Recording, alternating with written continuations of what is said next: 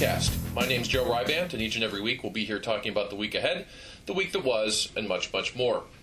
This week's a little different as we have no new titles hitting the shelves, but we do have a pair of alternate covers shipping to stores.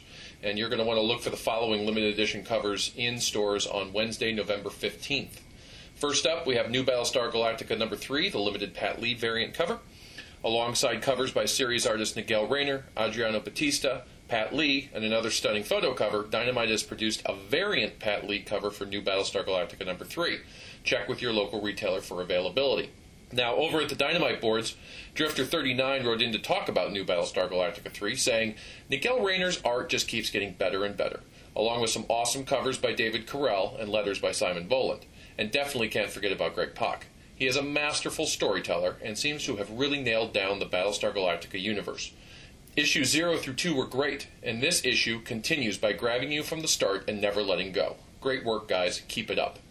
I'm glad to hear Miguel's getting some love. The man's work continues to evolve issue to issue, and while we're purposely not doing exact actor-actress likeness, this book remains a solid visual companion to Sci-Fi's excellent series.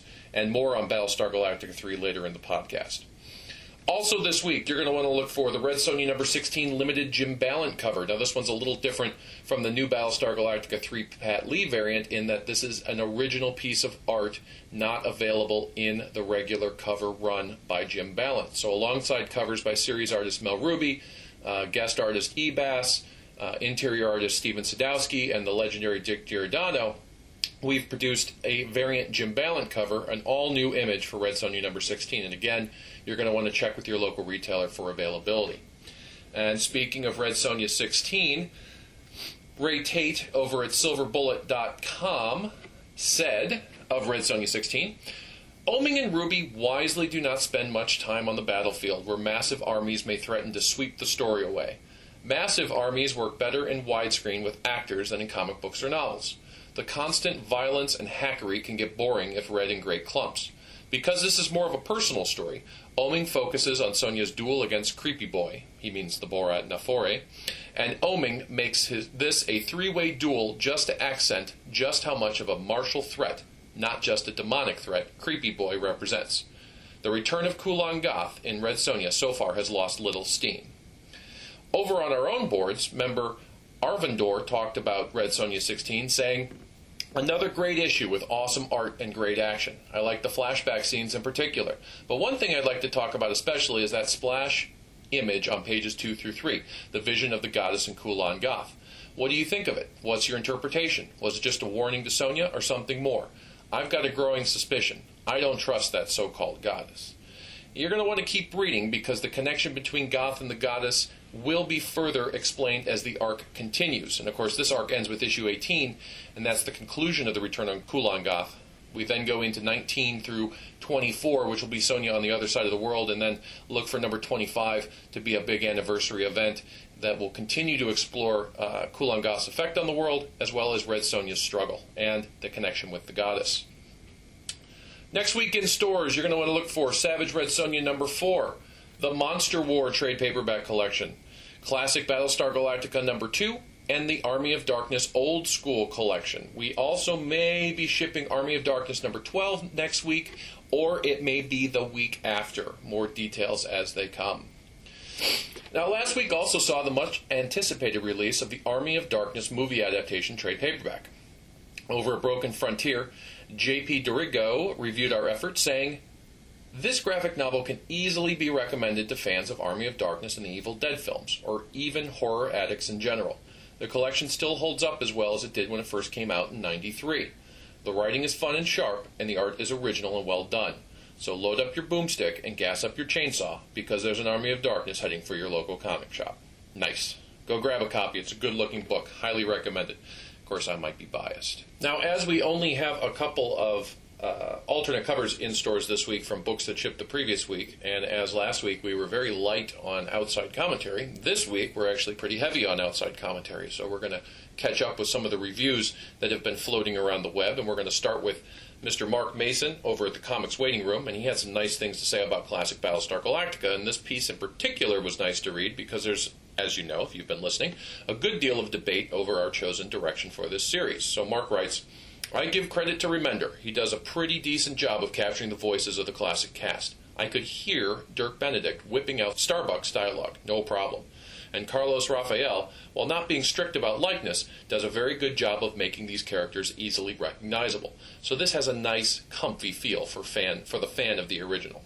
Mission accomplished, at least with Mark. And let me comment about likeness, because I mentioned it before when I was talking about new Battlestar Galactica number 3. Likeness of the characters and the actors can be done, but it would add a layer of approval that would take extra time. And as some of you may know, we run a very tight monthly schedule as it is, so we don't want to add any extra layers that can delay the books even more than the regular approvals process can take in a licensed project. So we purposely do not do exact likeness. What we're trying to do is evoke the feel of the character without doing a photo reference of the character. So there's been some comments about Miguel's art. There's a comment here about Carlos's art. These guys can draw the exact likeness all day long. Trust me, I've seen it. But we purposely stay away from the exact likeness. So, and going back a bit, Mark also found an appreciation for Red Sonja Monster Isle, saying, "It doesn't get much more old school than this. Roy Thomas and Pablo Marcos are, together, bringing about 80 years of comics experience to the party when they team up to produce a book. They also bring a storytelling philosophy and style that you don't see very often anymore, which makes Monster Isle a rather rare treat. In short, these guys created a comic that was fun. No more, no less, and in this case, that was plenty good enough for me." Now, if you missed Monster Isle, go hunt one down, because it's good, as Mark says. And we hope to be doing some more stuff with Roy Thomas. We're actually talking with Pablo Marcos about a special project that you'll hopefully see his art on in the near future. Now, Mark wasn't done with those two titles. On the Comics Waiting Room blog, he takes on a bunch more of Dynamite's best, and first up is The Lone Ranger number 2. Now, Mark wasn't as gung-ho about issue number 1 as the rest of the world, so let's hear what he thinks about issue number 2. Right out of the gate, we're introduced to Tonto, and he's a fascinating guy, a warrior who will obviously play sidekick to no one. We also get a look at the conspiracy that killed John Reed's family, and what will drive his becoming the West's greatest hero. Throw Cariello's excellent art into the mix, and this reads as one of the best books Dynamite has produced this year. I was never a fan of this character, but I'll be a permanent convert if the creative team can keep up this level of quality. All I'll have to say is welcome to the club, Mark. The Lone Ranger is definitely the breakout book of 2006, and having seen further into the series than we have shipped so far, the scripts, the art, etc., the quality is being kept up issue to issue, and that's thanks to our excellent, excellent creative team. Mark also took a look at Highlander number 1, saying, "The one weakness here is that, like in the film, McLeod is not a very interesting fellow when compared against the rest of his cast, and has yet to come to life in the comic. Still, this is solid reading, especially when factoring in Motor's usual terrific art." Now, I'll tell Mark to keep reading because Jur was firing on all cylinders with this one, and Connor really comes out of his shell when he takes on that dark quickening in issue number 6.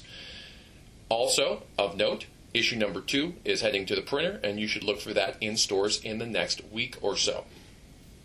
And while AOD as a whole isn't really Mark's thing, he did comment on AOD issues 10 and 11, saying, "Kohorik really excels at delivering the goofy elements that make Bruce Campbell so appealing on film, and Sharp turns in some good-looking pages." Thanks, Mark. We'll take it. Now, like most of us, Mark is a big fan of the new Galactica series. So how does our Galactica comic fare in his reviewer's hands? Well, he looked at Battlestar Galactica number 2 and 3, saying, "Pak delivers a story that plays surprisingly fair with your emotions and gets much closer in feeling to the series itself. Not only do we get all that, we also get a pleasantly surprising nod to the original series. I had enjoyed the first 2 issues of this book, mostly because I loved the series, and getting more of the characters during the hiatus between seasons was nice. But this was the first time I really enjoyed the comic on its own merits, which bodes well as the book continues forward. And that's good to hear, Mark. We'll keep track of how this series progresses in your eyes." Now, over at Newsarama, 3 Dynamite titles go under the microscope, and first up is Red Sonja number 16. Reviewers said, "They had me at the mastodons with glowing eyes. Seriously, battle is joined in a big way as Sonja and her allies bring their might to bear on the army of Kulan Gath. The battle barely gets underway in this issue, which is remarkable because it's wall-to-wall action. Sonya remains a gem in the Sword and Sorcery Comics crown. Excellent. Thank you, boys. Now, he also talked about Xena number 4, saying, showing the company's depth, that other famous warrior woman works in a completely different way. Yeah, she's a tough chick swinging a big sword too, but the wit and playfulness of the TV show are perfectly captured by writer John Layman. Again, right on, guys. Excellent. Thank you.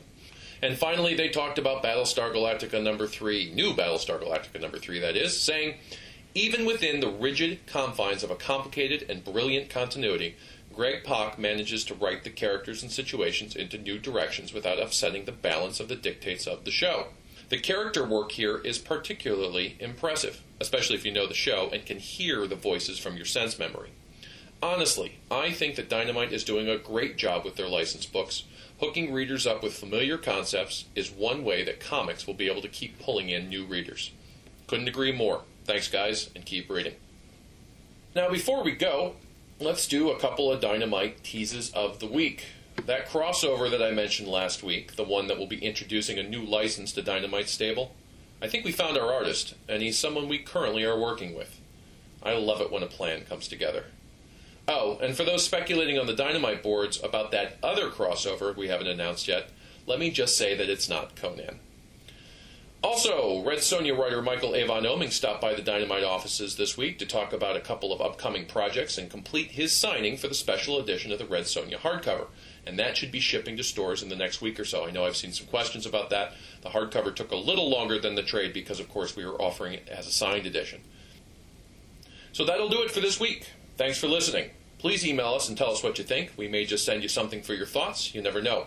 As always, we can be reached online at dynamiteentertainment.com, and I can be reached at submissions@dynamiteentertainment.com or letters@dynamiteentertainment.com. To find a comic shop near you, visit csls.diamondcomics.com or call 1-888-COMIC-BOOK.